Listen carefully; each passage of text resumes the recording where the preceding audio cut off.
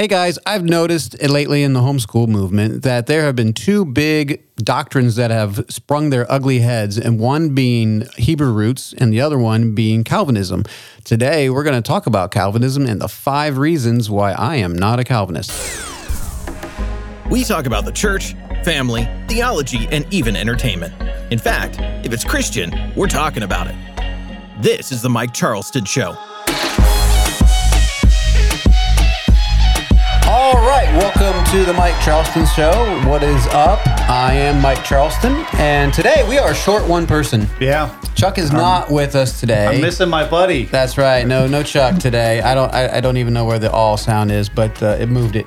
But we have Sarah on the left here. Hello, everybody. She's in the chick chair, and we do have Larry here. I'm back. Yeah, I'm still here. Yeah, I'm still here. Yeah. I can't find that. We just had that There we one. go. Yeah, there's Larry. So we just moved all those things around there. Yeah, it was way too late there, Joshua. But We finally got it. so anyway, last week we talked about making choices in life and how important they can be, and we thought that would be a good segue into this topic that we're talking about. But like I was saying in the intro there, in the homeschool movement, we've been homeschooling our kids for their whole lives, but over 20 years. Yeah. And in the 20 years, I've noticed a lot of the keynote speakers. I've noticed a lot of people that are kind of big wigs in the homeschool movement. There seems to be a trend going one way, and it is Calvinism. There's a lot of Reformed theology going on in the homeschool movement, and I am not one of those. And so it feels like when you talk about this, people get offended, which we'll talk about that. My 5 reasons why I am not a Calvinist, and the 5th one is the funny one. But these are legitimate issues, and I just want to say up front that I am neither a Calvinist or an Arminian. Right. That's good. Good to clarify that, because most people associate one without the other. Or right. If you're not one, you're the other. That's what those people assume, right? And so I just want to get that out there. I'm a Bible believer. And are there some parts of Calvinism that I like? Probably not. Are there some parts of Arminian? But probably not, actually. As we were reading about Arminianism this week a little bit, I found out it's very much like Calvinism. Yeah. It's very much like Calvinism. So anyway, we're gonna talk about first. But some people might be saying, "What in the world is Calvinism?" Yeah. So let's tiptoe through the tulip. Yes, tiptoe to the tulips. So the basic understanding of Calvinism is a very broad subject, to be fair, but they like to narrow it down into tulips. Is the latest thing. They like to add an S at the end. Oh, really? Yeah, sovereignty of God. Oh, yeah. But the tulips. So you do have. It's an easy thing to remember. You have tulip, T-U-L-I-P. Now the T stands for total depravity. Yep. The U is unconditional election. The L is limited atonement. The I stands for irresistible grace. And the P is the preservation of the saints, or perseverance of the saints. And the S would be the sovereignty of God if they add the S on there. But those are the 5 points of Calvinism. You might hear someone say they're a 4-point Calvinist, 5-point, 3-point, 2-point, Calvinist. I'm a 0-point Calvinist. You're a 0-point Calvinist. You're a 0-point.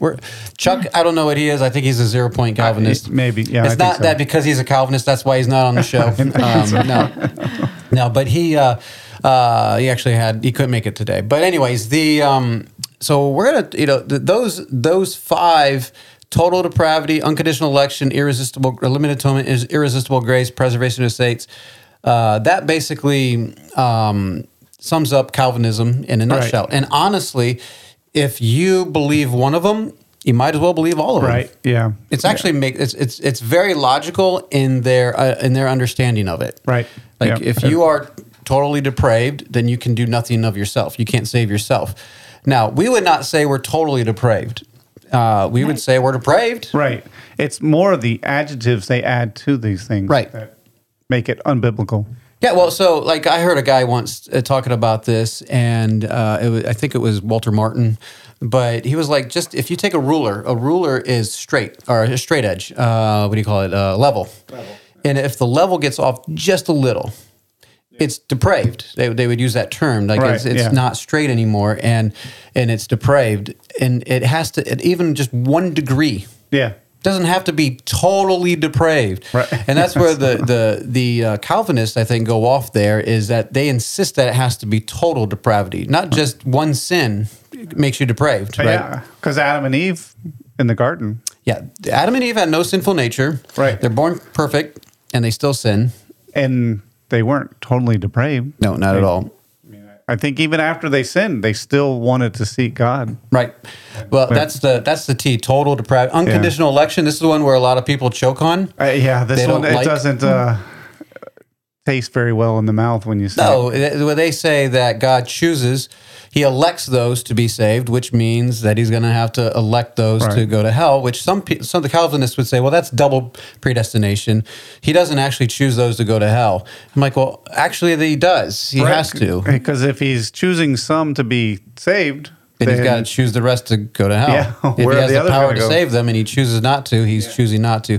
Which would make sense that the atonement is limited then, if it's only for the believers. Most people, if they say they're like a 3-point Calvinist, they'll leave out this one, limited atonement. Which, because honestly, why? You know? I know it doesn't make any sense. Then the I, irresistible grace. Obviously, if you can't do anything, God's going to choose you. You can't resist it. You're going to, once God deposits the faith in you, you're going to believe. Yeah, you have no choice. Right. And you can only believe when he deposits that grace. So Right. if I wasn't one that got that deposit of grace, then I don't have an opportunity to be saved. Right. And then you have the P, the perseverance of the saints, which means obviously you're going to persevere to the end, because you only know if you're saved if you persevere. And that one's a tricky one, because Calvin himself knew that in the parable of the sower and the seed, there were people who sprung up as if they had gotten saved. Right.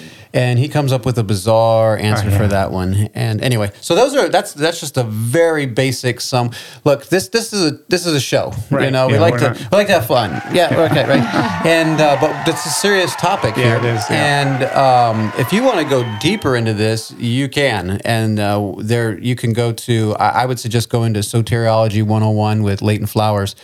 And he does a very, very good job of covering this subject. If you want to see the other side, the other side of Calvinism. It's a good book. It's a light reading. That actually attacks Calvinism. But if you want the other side, you could look up James White, but why go to the wrong side? So anyway, and here's the other misconception that we have of Calvinism and Arminianism. So when I was growing up, even in Bible college for a while, the only thing I really understood about Calvinist as opposed to Arminian was that Calvin, if you are Calvinist, you believe that you couldn't lose your salvation. Right. Yeah. And Arminian, you could lose your salvation. Right. That was the very basic. And that is so far, I mean, there is some truth to it, but honestly, you can be someone like us who are very confident in our salvation. We're sure in our salvation, and but I would not call myself a Calvinist at all. No. So I don't believe I'm going to lose my salvation based on what I do. I have to get saved all over again? Right. I don't necessarily believe that, but that's a whole nother subject for another day. So without further ado, I guess we could go ahead and, Joshua, you can cue that up, the top 5. Number 1. Here's number 1 reason why I am not a Calvinist, and that is it's against God's character. Now, we're going to camp out on this one a little bit, because I think this is the most important one, that I have a very high respect for God. Yeah. Now, the Calvinists would say the same thing, right? Yeah. Well, in fact, they would say we're kind of jumping ahead, but God is sovereign, and you are taking away from his sovereignty. Right, and that's how they would start every conversation. Right. Yeah. Is God sovereign? Well, it's not really in the notes here, but let's just talk about that real quick here. Sovereignty in the Bible is not in the King James Bible. No, the idea is in there, and I get it. But here's where the problem is. If you look up in the dictionary, sovereignty. Right. If we use sovereignty in normal life, we understand what it means. Like, I'm a sovereign human being. America is a sovereign country. Basically, that American can rule as it sees fit, right? So we're saying God is sovereign. He can rule as he sees fit. He's self-sustaining. Yeah. He makes the rules, basically. Does not mean he controls all the subjects. No, in fact, when Adam sinned, did that take away from God's sovereignty? No, well, they would say that he made God. God made Adam sin in that scenario. But right, that goes back to the character issue. So now it becomes, well, who's the originator of evil? Well, we're jumping way ahead now. I know. We are jumping way ahead. Little teaser there. Yes, where we're going. But let's go back. Okay, so the against God's character. So number one, a part of this for God's character is His love. Right. We know that God is love, right? Yep. He has a love for all, which is John 3:16. Yeah. Yep. Which we all know, for God to love the world, that He gave His only begotten Son, that whosoever believeth in Him should not perish but have everlasting life. Now, I'm not doing injustice to the Calvinists, because if you study Calvinism, they will say this, and they're quite blatant about it. And they say, well, the world doesn't mean the world there. Right. It means the elect. Yeah. For God so loved the elect. So when they go out witnessing, they do not say to sinners that God loved. Do you know that God loves you? Yeah. Because they don't believe that. They don't know. That right. Yeah. If you're one of the elect, He does. Yeah. But He hates everybody else. And that's what they'll say. Yeah. And you're one of the elect if you're saved. Yeah, right. And you're saved because you're one of the elect. Well, Pretty that much. clears up everything. That's clear as the Mississippi River. Truly, you have a dizzying intellect. Yes, and indeed. So we know that God is love, and He loves all. John 3:16. What about 1 John 4:8? It says, he that loveth not knoweth not God, for God is love. So the point there, God is love. Right. We know this, that is His nature. So to say that, He doesn't love the whole world, that's impugning on God, that His character it's challenging His character of, is He really a loving God, or is he what's the word I'm looking for? Is He two-faced, basically? Right. Yeah. Well, you mentioned earlier about the which one was it we were talking about? Unconditional election, how God elected some to be saved and some not to by default. Right. Well, then that means He created a lot of people that He would just condemn to hell. Yeah, then they would say for His good pleasure. And how is that love? That doesn't make any right. sense. It just doesn't make sense. And His love. So His love would want the whole world saved, right? But yet it's not happening. His will even is that they would all be saved. I was going to say, because it says God's not willing that any should perish, right? But that all should come to repentance. So His love. How does God demonstrate His love? That He sent Jesus to the earth to die for our sins, right? For all of us, Right. That is love. Yeah. And so that is why He sent, and they would have to justify it by saying, well, that's just for the elect. And no. It says the whole world. Well, and how do you read that into it, that it's just for the elect? Because you're a Calvinist. Yeah, exactly. Right. And a little bias there? Yeah, just a little bit. So, and so the second point under number one, part B, I guess, one of the other character things that it attacks, I believe, is justice. Mm-hmm.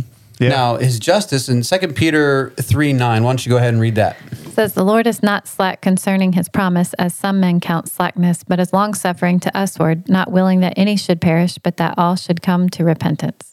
So what we're talking about that. Right. He would wish that, does it say wish? But he's willing willing. that all should not perish. Right. And yet, so His justice, He demands that justice take place. Right. So people that sin have to be held accountable.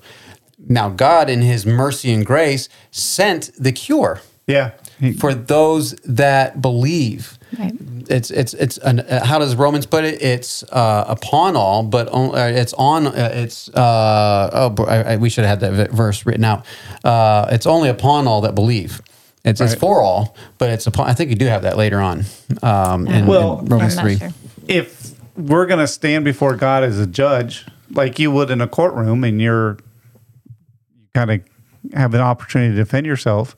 If it was me, I would be standing up there. I'd say, it's not my fault. Right. You created me this way. Right. I could not do anything other. You created me totally depraved, and then you didn't elect me to salvation. So therefore, how can you condemn me to hell for something I never asked for? I didn't ask to be born.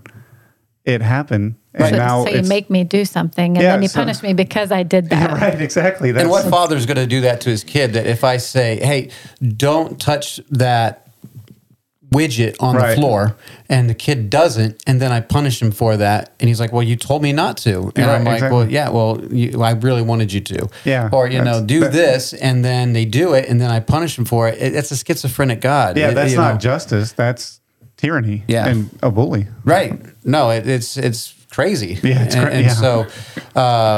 so that's B is the justice. Okay, and then Romans 3:23. That's right here, right? Right. For all have sinned and come short of the glory of God. So in Romans 3, see, here's the problem here. Romans 3, we like to use Romans 3:23, for all have sinned and come short of the glory of God. You didn't write the other verses before and after here, but if you look at those, it's a pretty interesting passage here. So he spends all of chapter 1 and 2 and 3, but mainly 1 and 2, declaring that we're sinners. Yeah. Now, he didn't just say, you were born a sinner. Right. He didn't say- Paul could have done or that. you have a sinful nature. Right. Yeah. He could have just said, hey, God created you a sinner. Yeah. That and would have been the that's time. problem. Yeah. That would have been the time to do it. Right. And he doesn't. He goes through and names all their actions that they have done, trying to convince them of their deeds and why they're sinners. He didn't just say, you're born a sinner. Well, it started in chapter 1. I think it's verse 18, where he said that they hold the truth in unrighteousness. Right. So they have some kind of knowledge and they don't obey it. Yep. And then they commit all these sins. At the very end of Romans 1, he has these sins. And then he goes into chapter 2 where he talks about, oh man, he's talking to them. Then he goes to the Jew. Oh, you think you have the law.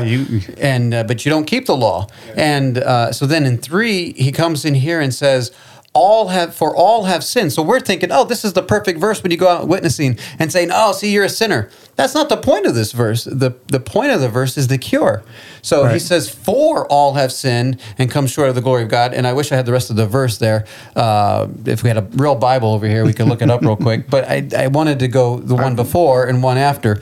It's talking about the cure is for all because all have sinned.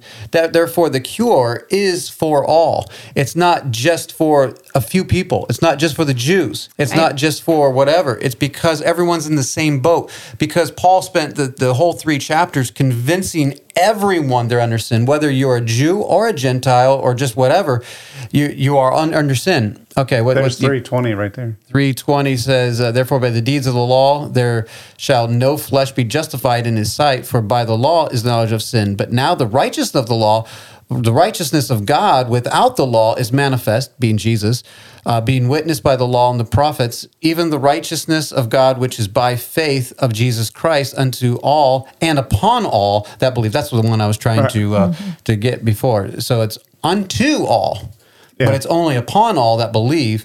For there is no difference. For there's no difference between the Jew, the Gentile, everybody. It's all by faith. And he says, for all have sinned.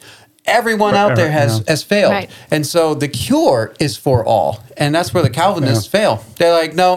It's only for the few. No. The cure is for all because we're all sinners. We're all in the same boat. So that is, to me, it goes against his justice. Yeah. What about C? You were talking about this one. Yeah. He's the creator of sin. He has to be the creator of sin. If Calvinism is true, then he's the creator of evil. Yeah. And for his good pleasure, he likes to see people get abortions. He likes to see murder and mayhem. It's baffling to me how people can hold that theory. It's because it doesn't make any sense. Now, God, you're saying on one hand, God is just, God is good, but yet he's creating people to damn them to hell. Right. And then 2, he's creating them in a way that they can't do anything other than be depraved. They can't help themselves. And he's the one who created the evil in the first place. I'm like, well, that doesn't make any sense at all. Weird. Right. So who's the good guy in the story? Yeah, my goodness. So in Romans 6:1. Well, wait, who are you to take away the sovereignty of God? Right. Well, so 6:1 would, let me see if I can, you know 6:1 off the top of your head, Romans 6:1. What shall we say then? Right. Shall we continue in sin that grace may abound? Right. So God grace forbid. may abound. God forbid. Yeah. So should we continue on sinning? No. God doesn't like sin. Yeah. He actually paid the penalty for sin. He sent his son for sin. He doesn't like sin. And yet they would say he created sin. He made Adam do the very thing that God hates. Yeah. He made all these people do the thing that he hates. It doesn't make any sense. Now, I will say some Calvinists say that Adam was the only man to have a true free will. Okay, and he failed? And then he failed, and after that, now we had no choice. We had no choice. Okay, well, whatever. It gets kind of There is technical. no way. Yeah, that's what is that? The infralapsitarian view. Oh, Is it? wow. Okay, Yeah. that's a big so. word. That's the other thing. These Calvinists like to come up with all kinds of different man. wills. Yeah. They like to come up with all different kind of terms and Yeah, make they got themselves those feel smart. And Superlapsitarian, infralapsitarianism. Yes. and And change the meaning of words like all. Right. It's like, oh, well, that all is not all. Right. All. all That's doesn't mean all. All means Right. some. Using the word. yes, I exactly. think it means what you think it means. And sovereignty, they change they mean that God, when he's sovereign, not only does he rule how he wants to, that means he has to control every aspect Right. of everything, which is the problem here. This is where he becomes the creator of sin. So, like, I was listening to Wretched Radio, and I don't mind Wretched Radio, but he's a Calvinist. Yeah. And he actually was saying this out loud, and Todd Friel was saying that, you know how I know it's God's will? Because it happened. And I'm like, this is absurd. You know, Wow. this is ridiculous. And so we're still under number 1, is two-faced. He tells people to do something they cannot do. Right. What you think of like in the book of, was it Joshua? How does it start out in the beginning of Joshua chapter 1, I think it Right, is? choose you this day, or Yeah. no, that's No, No, that's that's at the beginning. end. Right. Yeah. Yeah, at the end, when Josh was kind of at the end of his ministry, they're in the promised land, and he says, choose you this day whom you will serve. But they can't. right. I know it doesn't make any sense. It's like, well, how would Unless he? God deposits faith for them to believe, and you know, it's just so. Mark 1:15 says what? And saying the time is fulfilled and the kingdom of God is at hand. Repent ye and believe the gospel. So he tells them to repent. But But they don't believe that they can unless God gives them the faith to repent. Yeah. And so throughout the Old Testament, there's plenty of times He wants them to do something and they don't. Well, that's yeah. that's a two-faced person when or a schizophrenic God where He's Right. like, hey, don't do this, and then but then they can't do anything about it. I know it's like, well, Moses, and I think it's Deuteronomy. He goes through these sermons and he says, if you follow God, these blessings will come upon you. If Right. you don't, these cursings will come upon you. So there's obviously two paths they could have taken. Right. I But think if there was no other choice, why even write that? That doesn't Right. make any sense. No, it doesn't make any sense, and that's the problem with Calvinism. It does have a heady sense because you read a lot of books and Right. and you read a lot of theology, and it's dead. It's Well, just straight yeah. up dead. That's what it is. Calvinism has done a great job of coming across as being very intellectual. Yep. But when you look at it logically, it's really dumb. It doesn't make it puts God makes God look really bad. Yeah. So Yeah. now the second one here, the second point, number two here is now I'm not trying to be silly here. I'm not trying to be making fun of them, but I think this needs to be said. I am not a Calvinist because I am a Christian. Yeah. I'm a Bible believer. Now, by saying that, I'm not saying Calvinists aren't Christians, but I am not a Calvinist. I am Right. not a Arminian. I am not a Lutheran. I'm not a whatever person Right. you want to say that I'm following. I'm not a Pauline. I'm Right. not a Peter Cephas guy. Kind of like we talked a couple weeks ago about I'm of Paul, Apollos, Right, yeah. Cephas. I'm of Christ. I Right. want to follow Christ. I want to follow the Bible. I'm a Bible believer. I'm a Christian. I don't follow a man. I don't follow. Calvin was infallible, and when you Right. read some of his writings, he was not right. Right, yeah, he had some issues. Yeah, he came up with some weird things. Well, we can have a favorite Bible teacher. Yep. And someone we like to listen to and we learn a lot from them. Right. And that's biblical because God gave men the gift of teaching to help the church. Sure. However, they're still a man Right. and they're subject to, they can fall. So we can enjoy that. We can learn a lot from them. But that's where we have to have a final authority. Yep. And that, as Christians, it has to be Scripture. the Bible. Well, and That's- even Paul says, "Follow me as I follow Christ." Right. And so people are like, "See, it's all right to follow a man." And I'm like, in the sense of follow my example, Right. Follow my lifestyle, but follow all my doctrines that I came up with in the 16th century or whenever he was born. 17, I forget what it. 16th century, Okay, yeah. yeah. A little further behind Paul. Yeah. So Paul was writing scripture a little bit different. Well, maybe Calvin should have said, "Follow me as I follow Augustine." That's where he got his stuff. Yeah, which we're not. Oh boy, I don't even have that right there. Augustine, Origin. right? All those people. Yeah. Not a fan of. But what does 1 Peter 2:21 say? It says, "For even hereunto were ye called, because Christ also suffered for us, leaving us an example that ye should follow his steps." Follow Christ's steps. That's his example. Yeah. That's what we're not following Calvin. How many times have you heard a Calvinist? We were just talking about this last night that I don't know if we want to throw out names, but R.C. Sproul Jr., R.C. Sproul's like, we just set off all kind of, alarms with all the Calvinists, but his son gave his testimony and said that he was listening to a Bob Dylan song, Saved, and like he had experiences and he couldn't really give you the gospel. And when it came time to quote something, he quoted Westminster Confession, was it? Yeah. Or one of those. Yeah. right. And I'm like, where's the Bible? Where's the Bible? Why not? You get so full of all your learning that you don't even know what the basic gospel is. Well, it reminds me of like Luther, in a sense, because he spent all those years learning church doctrine, church tradition, and he did all these things to cleanse himself. Right. And then one day he picks up the Bible and starts reading it. Right. And reads, "The just shall live by faith." And it changed everything for him. that's right. Right, and it should have. Yeah, and that's the thing is, so as Christians, our belief has to come from the Bible. If it doesn't, then throw it out because it's not worth having. Absolutely. So why don't we don't actually have a game this week, but we do have a little halftime thing. We'll take a little break. And when we come back, we will have, when we come back from the break, we'll finish off the next 3 points. Thank you for listening. This is the Mike Charleston Show.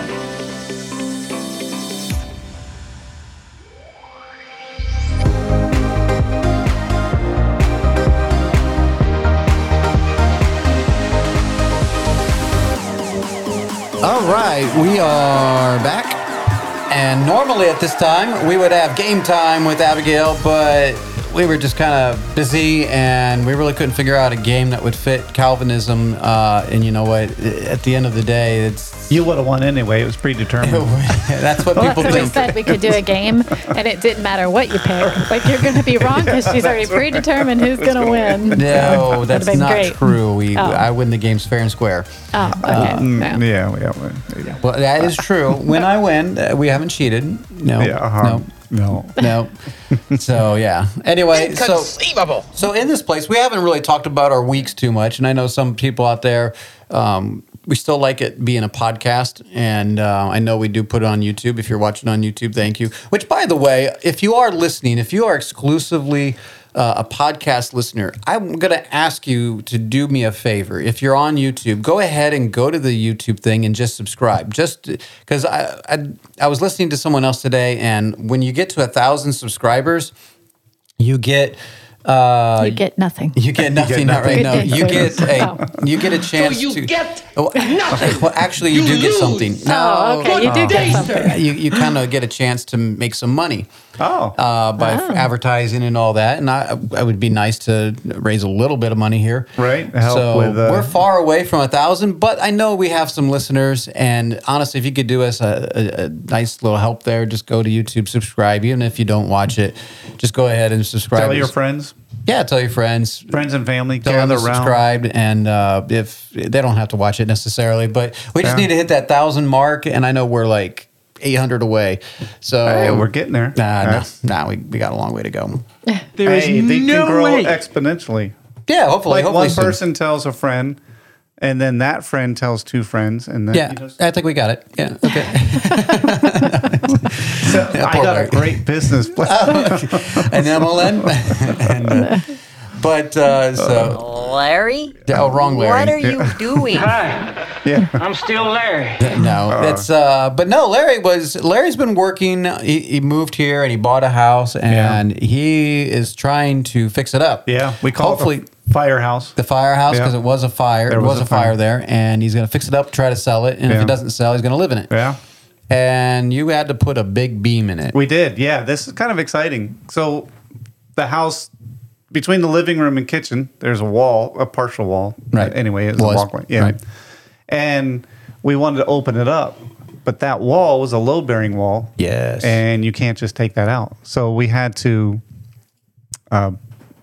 put a steel beam in. I could have done a wood. I was gonna say you don't have to have a steel beam, but right, you have to have a beam. Yeah, I wanted to, because when you do the wood, it's You gotta taller. you do. So I wanted to do something. I wanted to make the opening shorter, or Right. have as much clearance as possible. That Yes. doesn't make any sense, does it?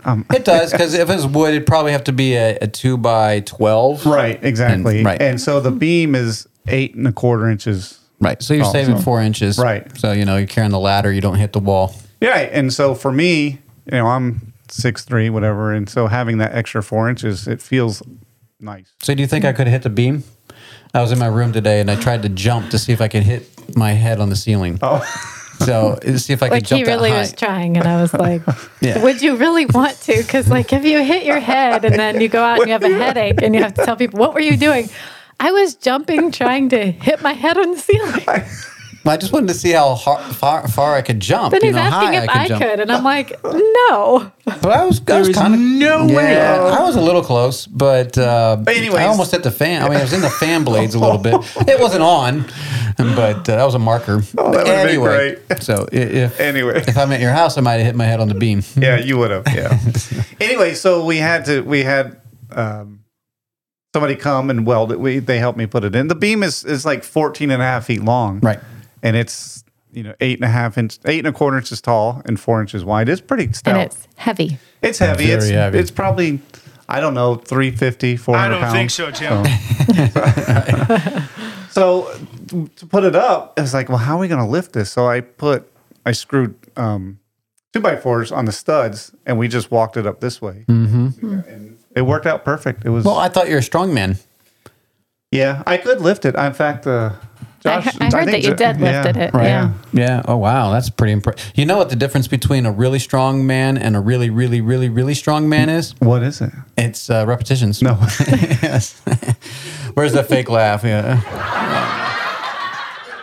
Oh. So anyway, Yeah, you get this thing up. Yeah, we got it up, and I had to take all the temporary, or I didn't have to. I did take all the temporary walls out because I had to build temporary walls to hold. right. Yeah. Anyway, Yep. so it really looks nice. This is not a construction show, but we Right. do know construction Yeah. a little bit. So yeah, the temp walls came down, and Yeah. it was there, and you welded it in, and Yep. everything was. Yeah, we had a friend come down and weld it. A friend. I think it's more than a friend. Well, yeah, I didn't know if he wanted me to mention Oh, it. okay. It's Jeremiah, but so it's thanks, a different Jeremiah. Jeremiah. A Yeah, different it's Jeremiah. Not my Jeremiah. Right. There's so many Jeremiahs we know. I know. But when I named my son Jeremiah, I thought he was the only Jeremiah. And Which isn't then- really as funny as when we named Abigail. Oh, yeah. Abigail, we thought this is going We to be thought a for rare sure. Yeah, name. I Old know. name, no one It's- cares, Yeah. and now everyone It we is know kind of has an fun. We Abigail. go to the shindig, and it's like you call Abigail, and like a dozen people show up. Same with Yeah. Joshua. Yeah, and Joshua and Jeremiah. Hannah. We Yeah. named all of our kids very common names, evidently. But, You were just the trendsetter. I guess I was. 20 some years ago. I'm like, hey, I had the first Abigail. I had the first Rebecca. Come on. That's right. So yeah, but anyway, that's what's with the house. It's coming. Electrics, I think it's done. Jeremiah stayed up till almost 1 a.m. last Did night. he really? Oh yes. And he said it's done. Yeah, Wow, finished. plumbing's done. I got to do windows. Inconceivable. And, Yes. yeah, so it's coming along. Coming along. It's Well, exciting. cool. It's exciting. Yeah, that's nothing really exciting going on. We just went to a wedding and we you got to do did. something That's new right. that you never did before. Yes, we Yes. did. I did something I've never done before. Yeah, you ran sound. You Yeah, and you ran- Joshua did the. Oh yeah, all we the did sound. the sound at the wedding And the live stream. and the live stream, and so yeah, it was friends of ours out there in Lake Charles and area, Yeah. and they wanted Yeah. us to help out with that, and we no problem. So we brought all the equipment over there, and I wanted to really DJ. All right, this one's yeah, going out to the couple. Why don't we come on out here? But no, they didn't want any of that. So They just didn't know what they were missing. that's right. No, they probably knew what they were missing. That's exactly why they didn't want me doing it. So, but no, it was fun. That was It's a fun. wedding. You guys went out there too. Yeah, yeah. So, It's a no. very nice wedding. Yeah, it nice was very setting. nice. It was That's- outside. That's the thing. Planning an outside wedding is difficult. Very because, difficult and risky Yeah. because it rained. I think the night before. Yeah, and or it was the day going to before. rain. It was supposed to rain Supposed that to. day. Yeah. Yeah. And it did actually Yeah, later. Later, Right. but yeah. Well, and they thought it would be cold, so they had planned like wool vests for all the guys. And anyway, It was like 80 too degrees. much clothing for 80 degrees. It was like, oh, There was only wow. one problem in the whole wedding, and there was a wedding crasher. Oh yeah, that was really funny. we didn't know what to wedding do. crashing. Yeah, We're recording, and the photographer, they're talking with us like, what can, in the background over by the road, there was a biker who just stopped. And Bicyclist. He's wearing bright orange. Yeah. He's just standing right there. And if you look on the camera, if you were looking on the live stream, he's right on the shoulder of the bride. Are you serious? Bright orange. Yeah. And I'm like, dude, get away. What is your problem? And he's just standing there. He folded his arms. He's looking. And I'm like, what a loser. know. Like, come on, man. What do you think so? I was like... Photobomb. Yeah, the steam was coming out of my head, and at one moment, I kind of just looked at him. You know, he's like 100 yards away, maybe not 150 yards away, and I just kind of went like this. And he kind of cocked his head like a dog would, you know, when you're like, do something funny. And then he walked away, and I was like, was that me? Did I do that? Why didn't I do that 15 minutes earlier? That's right. That's right. Dear. It's pretty. I wonder how. I meant to ask you about the sound because with the trucks and stuff coming by, that was that. Well, it's really hard to cover that up. Yeah. Yeah, it's going to show up. I mean, we listened to a little bit, and it was in there. You know, that's outdoor wedding in the country by the road, and so. But I was waiting for one of those trucks. I should have just. Oh yes, that's. I can only imagine that happening, but no. It was beautiful though, and Yeah, I it loved the was. string lights everywhere. No, it was beautiful, and they really did a good job of dressing up a warehouse, basically, kind of like what we did, but they did it even nicer, I thought, and it was it's amazing what you can do just covering up stuff. Right, exactly. So they did a very good job with that, and they're almost done with their house. Their house is huge. Yeah, It's beautiful. a lot of space, and it looks really nice. And so anyway. You got a long way to go there, Larry. I know. Baby step. That's right. Baby Start small. step. That's right. All right. Well, I think that's about it. You have anything else to add? We're pretty much done. Yeah. Yeah. Okay. We're All good. right, Joshua, why don't you get out of this segment, and then we'll be right back. Thank you for listening to The Mike Charleston Show.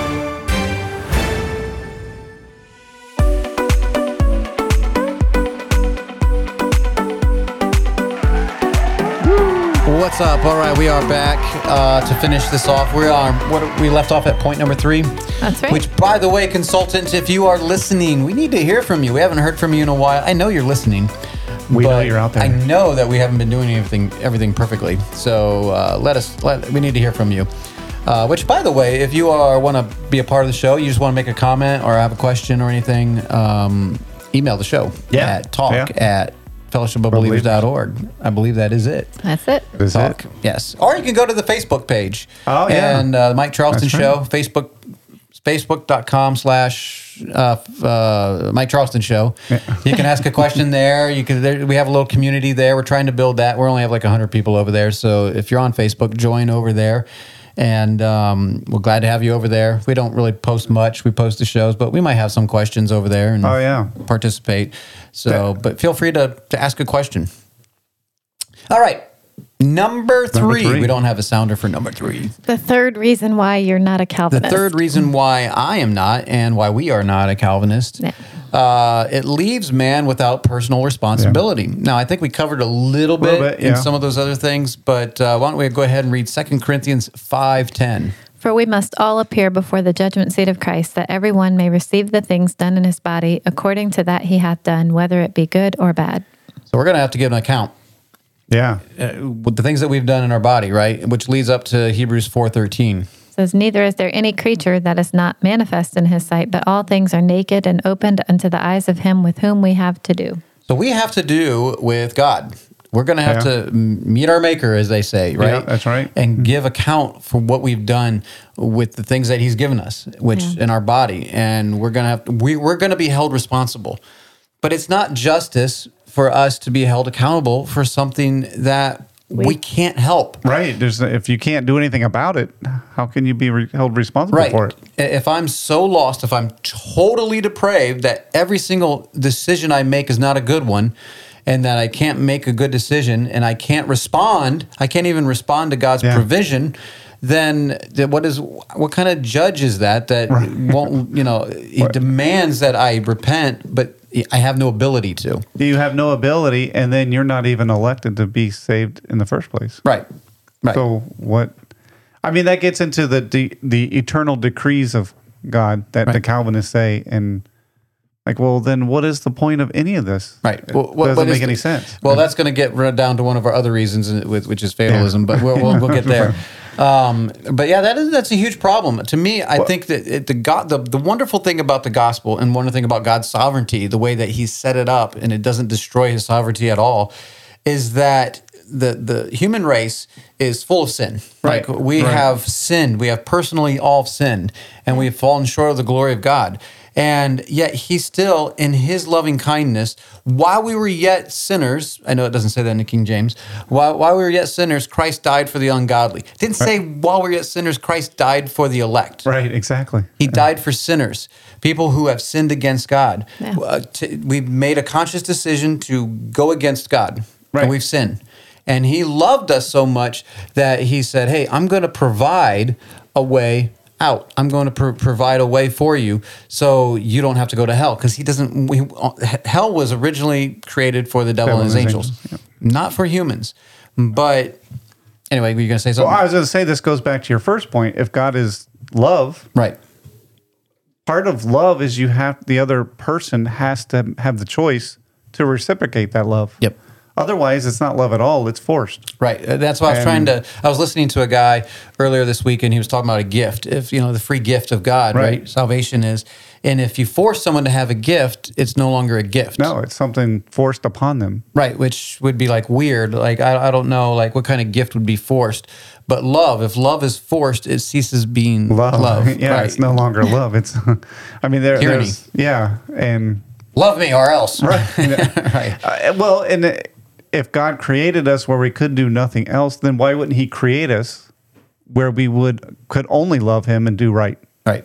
That would be... It would have made more sense. Yeah, that would have made more sense. Well, but once again, his ways are higher than our ways, and his... logic goes out the window. Right.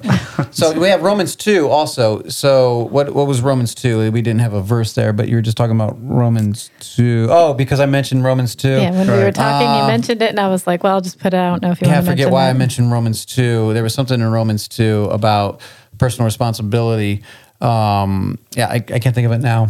I got something to say. Yeah, but I don't. Sorry. Yeah, I just put that note down, but forgot what the note was. That's why I need to expand a little bit more. Well, but the thing is, like the whole giving account, we believe that I'm going to stand before God and give an account for what I did because I chose, just like we were talking about last week with the choices. It's I have choices. I can choose to follow Christ. I can choose not to. I can choose to submit to you, or I can choose not to. Right. And so I'm going to give an account for the choices that I make, and it's not predetermined, and it's not.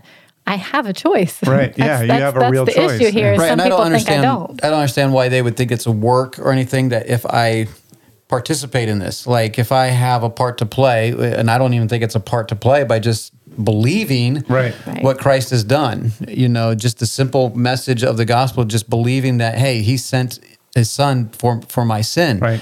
And by believing that, it actually sets me free and saves me. Like, wow, shocking, But actually believing as a work is weird. Yeah. Well, the other thing is, if you choose to believe and follow God, does that take away from his sovereignty? Not at all. And if you choose to not believe God and walk away from him, does that... Right. That doesn't affect his sovereignty at all either. He's already sent the provision, like we read in Romans. It's unto all. Yeah. But only upon all them that believe. So it's like it's unto everyone, but it's only there for those that want to believe, But he's not going to force it upon you. No. Like irresistible grace. Right. It's just, it's anti-scripture, and it's anti-everything. It doesn't make sense. So anyway, let's go to number 4. Then the fourth reason I am not a Calvinist is it destroys the main incentive for missions. Now, this is not a big one, I'll admit. I'm like, okay, whatever. But honestly, if I'm a true Calvinist and I believe that God is everything is preordained, predetermined, and he's going to call those that he calls, and he loves who he loves, and he hates who he's going to hate, and he gets to choose who gets to be saved and choose who goes to hell, why would I tell anybody? There's no point. The incentive goes out the window. Yeah, the illogical conclusion is those are going to be saved anyway. Yeah, and not saying that, like Todd Friel, who I've listened to as Witness Wednesdays, he's a Calvinist, and he would say, because God tells us to, that's why we need to do it. But I'm like, why? If he's going to make you, and if I don't go, then all we could say is God didn't make me. Right. And so it's... And are you going to lose your salvation if you don't? Right. Because No, of if course you're not. already pre-elected, Right. All these things are already it's happened. Like we said before, you know how it's God's will if it happens. And I'm like, well, that's ridiculous. So you have the frozen chosen, and that is that's a real saying for Calvinists who just sit on their butts and don't do anything. Yeah. And I think this is the biggest reason why in homeschool circles, this becomes more prevalent in homeschool circles than elsewhere, because homeschoolers are already being more cloistered. They pull in. Yeah. They withdraw from the world. And then they start reading and they start studying different doctrines, and they pull in even more because, there's sin out there. Right. There's bad things out there. And then they're like, we're the frozen chosen. We're the chosen ones. Becomes a very arrogant thing that, hey, we're the called, and why do I need to reach out to this world? And in fact, the reason why we reach out to this world is because God wants us to. God wants to demonstrate his love through us. Yeah. And we play a part in this, not because we get any extra points like in Mormonism or Jehovah's Witness. The more we witness, the more, I guess we do get rewards in heaven, but we get more of a salvation. Right. But no. It's because we love. We love like God loves, so I want to see people go to heaven. Right. So there's the incentive to share your faith with others. If there's it destroys the incentive. Now, it's not the main reasons, but it's just a fourth one that we came up with. Well, and it's really hard to witness. To me, I feel like if I can't tell somebody that God loves them, and when I actually talked to somebody who had been a Calvinist before, they said that's what they were taught was you don't just tell people Jesus loves you. I don't know if he loves you. Exactly. He might, but I'm not sure. And I'm like, what in the world? Like, I just can't imagine that thought that, Jesus doesn't love you. So your witnessing would be, you might be one of the elect, and you just, hopefully this conversation will spark faith, but hopefully, I don't know why I'm hopeful, because we can't control this. Right. And you don't know. You even yourself, you don't know if you're one of the elect. It's amazing to me how I know families that are Calvinists, and they assume their kids are Calvinists, are not Calvinists, but they assume their kids are one of the elect. Right. Well, how do you know? And how do you know you are? Well, generally, the elect are children of other elect. That seems to be how it goes. It's a funny thing how that happens. But which comes up to another point where they come up with a thing called covenant theology, and that's a very dangerous teaching too, which is kind of goes along with this fourth point, where it destroys the main incentives for mission, and where we were talking about R.C. Sproul Jr. and his testimony. But covenant theology comes up with, through the Calvinists, basically because God has elected us and saved us, then there's a covenant between us and our children, because they want their children to be saved. Well, that's very dangerous. God doesn't have grandchildren. Right, exactly. He has children, and our children have to have faith in Christ. They have to have faith in the blood, just like we do. On their own. On their own. And their own apart choosing. From us. Now, we may play a part in that. And how terrible is that if one of your kids aren't saved and you just say, well, because God just didn't choose them. Yeah, he just didn't choose them. Yeah. I'm like, ouch. Well, and really, if you think about it, if you have a large family, then you have to understand that at least a portion of them are not going to be elected. Well, why not? It's just his good pleasure. So maybe your family's a lucky one. Maybe, but you get 100%. There's no way of knowing. No, you won't. That's the other thing. We were talking about the soils, the perseverance of the saints. When you have the soils where the ones that sprung up, right? Calvin's understanding of that scripture is actually disturbing. It is very disturbing. When he says those people were so bad for some reason, because God made them so bad, that they sprung up, and so they have a hope that they're going to be saved, but God's going to cut them out at the very end. And so all the Calvinists out there have got to believe that what if they're one of the apostates, and what if they're not really truly saved? So where's the comfort? Where's the assurance that they have? You have to endure to the end, and if you don't, that must mean you're not one of the elect. Right. And so anyway, let's move on because we're running out of time. But number 5, the fifth reason, and I know this is silly, and I'm not really meaning this to be silly. It is honest. Yeah. But if Calvinism is true, then I was predestined to believe this. Right. And why be angry with you? Right. For exposing this when you had no choice? I don't understand when Calvinists get in arguments. Right, exactly. Why are you trying to persuade me? They say, what's a means? Maybe it's a means. You don't know this. And I'm like, so you're just deciding you wanted to get in an argument. That's all. Come on, man. But if you don't like what I'm saying, well, take it up with God because I'm predestined to say this. Yeah. I don't believe that, but that's what they believe. And I don't believe that. So, if true, then I was predestined to believe this. I told a friend of mine once that if Calvinism is true, I don't want to believe in that God. And he was like, oh, man, I wouldn't say that because what if Calvinism is true? And I said, if Calvinism is true, then I had no choice in what I just said. Yeah, exactly. It was already predetermined. Right.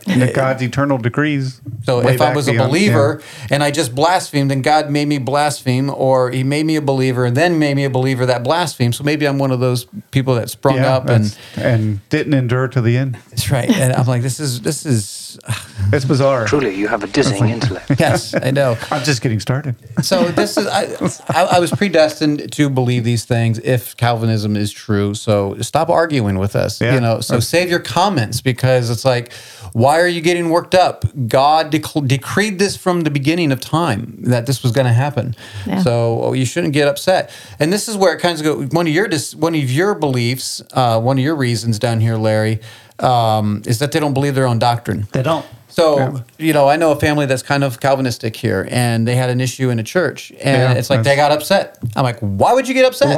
What's the... He cannot help himself. Yeah. He's a sinner. Yeah. And he's obviously not one of the elect. One, he's totally depraved, so why would you expect anything else? Right. And two, if he's not one of the elect, then again, why would you expect him to do anything else? Right. He's a child, so he's a sinner. And maybe he's one of the elect in the future, but right now he's not acting like that. Yeah, and you're maybe all God upset. hasn't planted that faith seed or whatever they call it to give him the faith to believe to be. Right. Obviously, because he's not. Right. So they don't actually believe what they teach. Yeah, and the other thing is, like you mentioned, Todd Friel is like, well, why go out and preach? Why go witness when you know?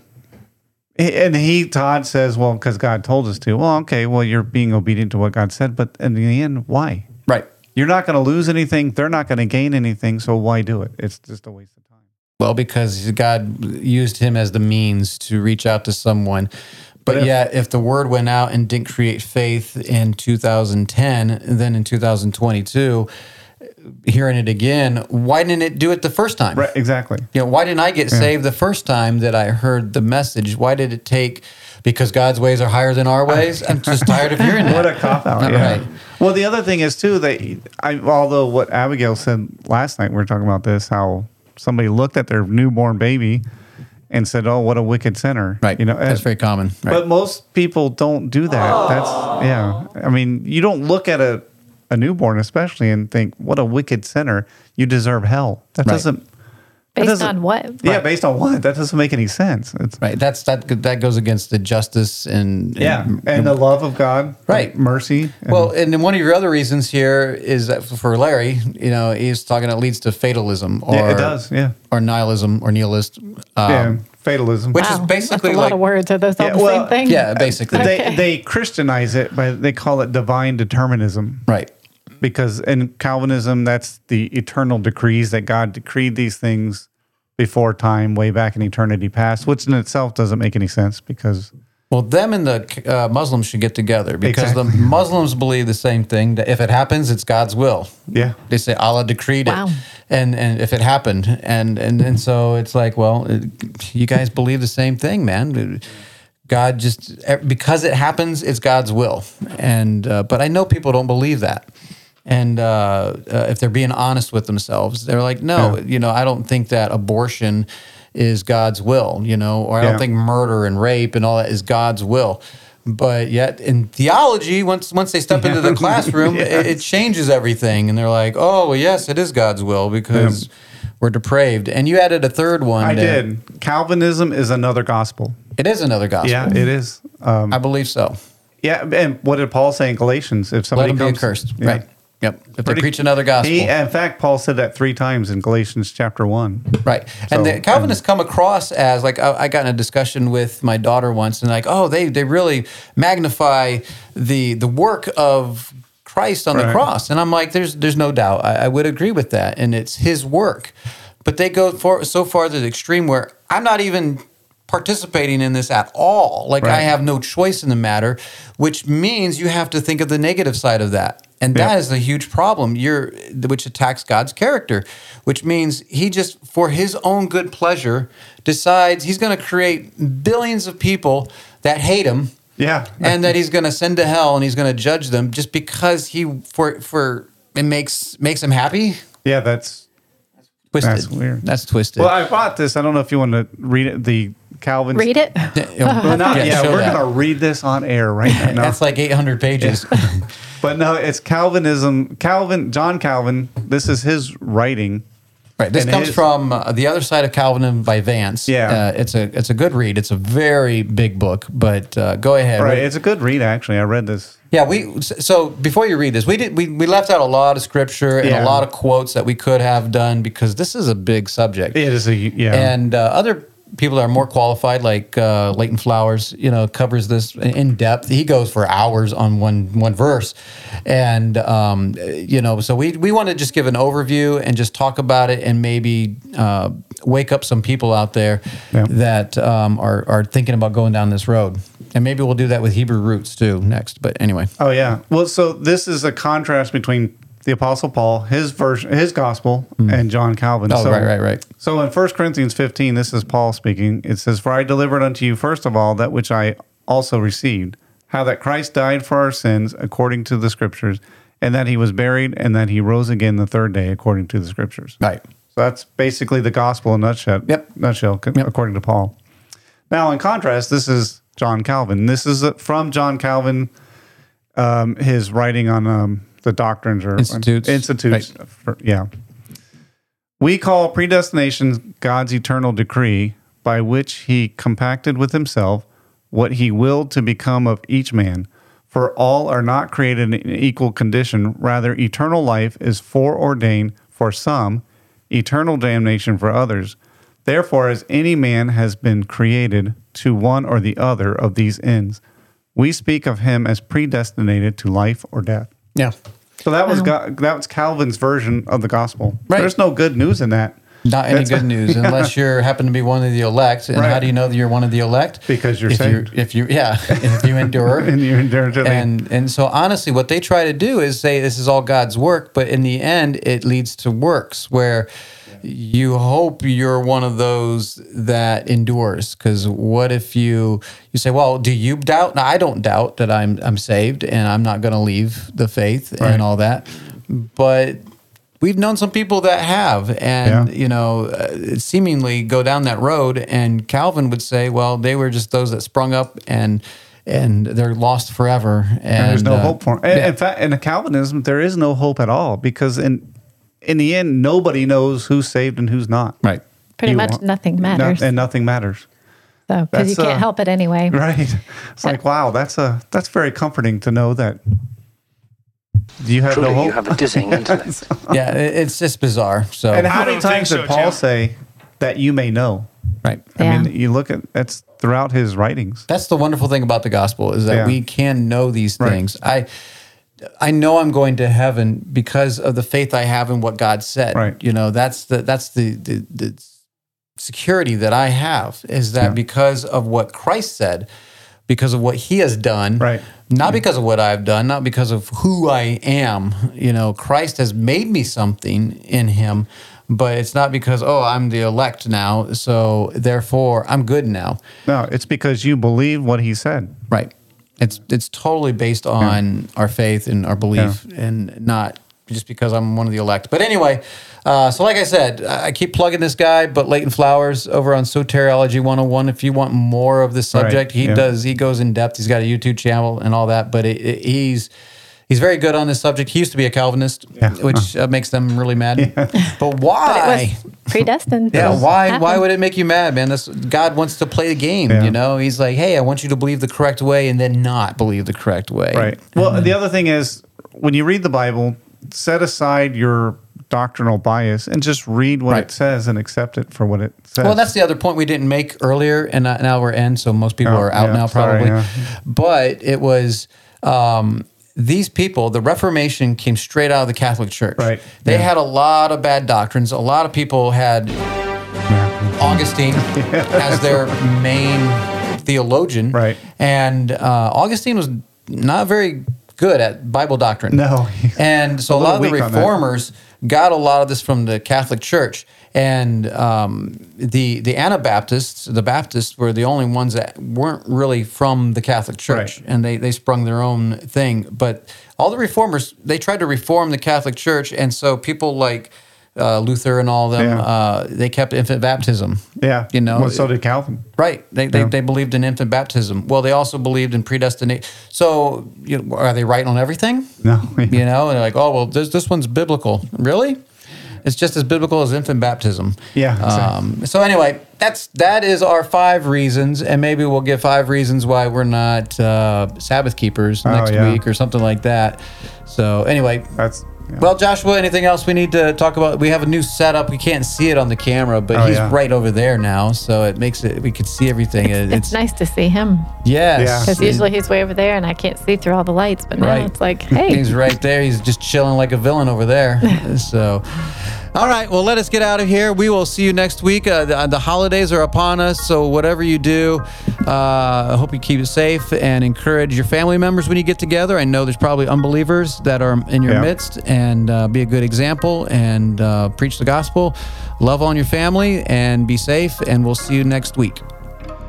Hi, I'm Joshua Charleston, the producer for The Mike Charleston Show. If you enjoy listening to the show, please help us spread the word by liking, subscribing, sharing, leaving a review, or just tell a friend. If you're watching on YouTube, feel free to leave a comment down below. If you'd like to be a part of the show, please email us at talk@fellowshipofbelievers.org. We look forward to hearing from you. We hope you enjoyed listening to The Mike Charleston Show. The Mike Charleston Show.